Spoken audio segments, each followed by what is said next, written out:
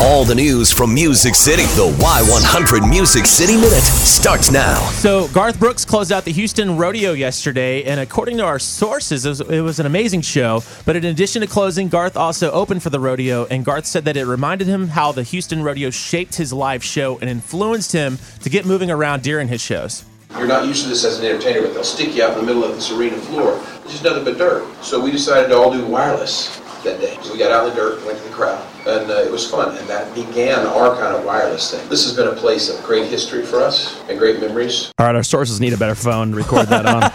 So officials say at the Houston Livestock Show and Rodeo that Garth is now #1 for paid rodeo concert attendance. He set the record with 75,577 fans on Sunday, and they sent him over the top to become the new record holder for Sunday's concert. A lot of people. That's a lot of people. A lot of beer. Right?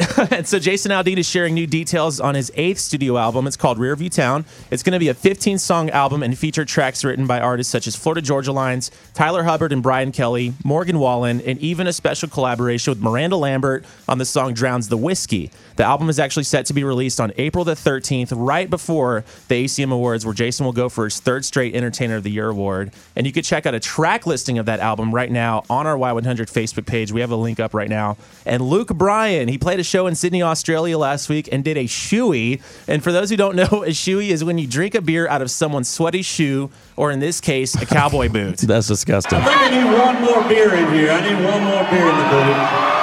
Here's to a sold-out show in Sydney, Australia! Yeah, I've never done that. Yeah, he tries pouring the boot on himself to drink, and it just dumps all over him and his guitar, and it gets all over the place. A crew member has to come up and bring a towel, but there's a video of that on our Y100 Facebook page. Sounds really disgusting. Yeah. I don't think I'd ever do that. Whose shoe was that? They don't know, but the best part is he asked for a second beer, and then he dumped it on himself and throws it out into the crowd. So he just threw a boot full of beer out of the crowd, and so someone got drenched and possibly kicked in the face. I'm hoping he gives that kind of advice on American Idol. Hey, man, you need to do a shoey, you got to do a shoey. Exactly. That is your Music City Minute.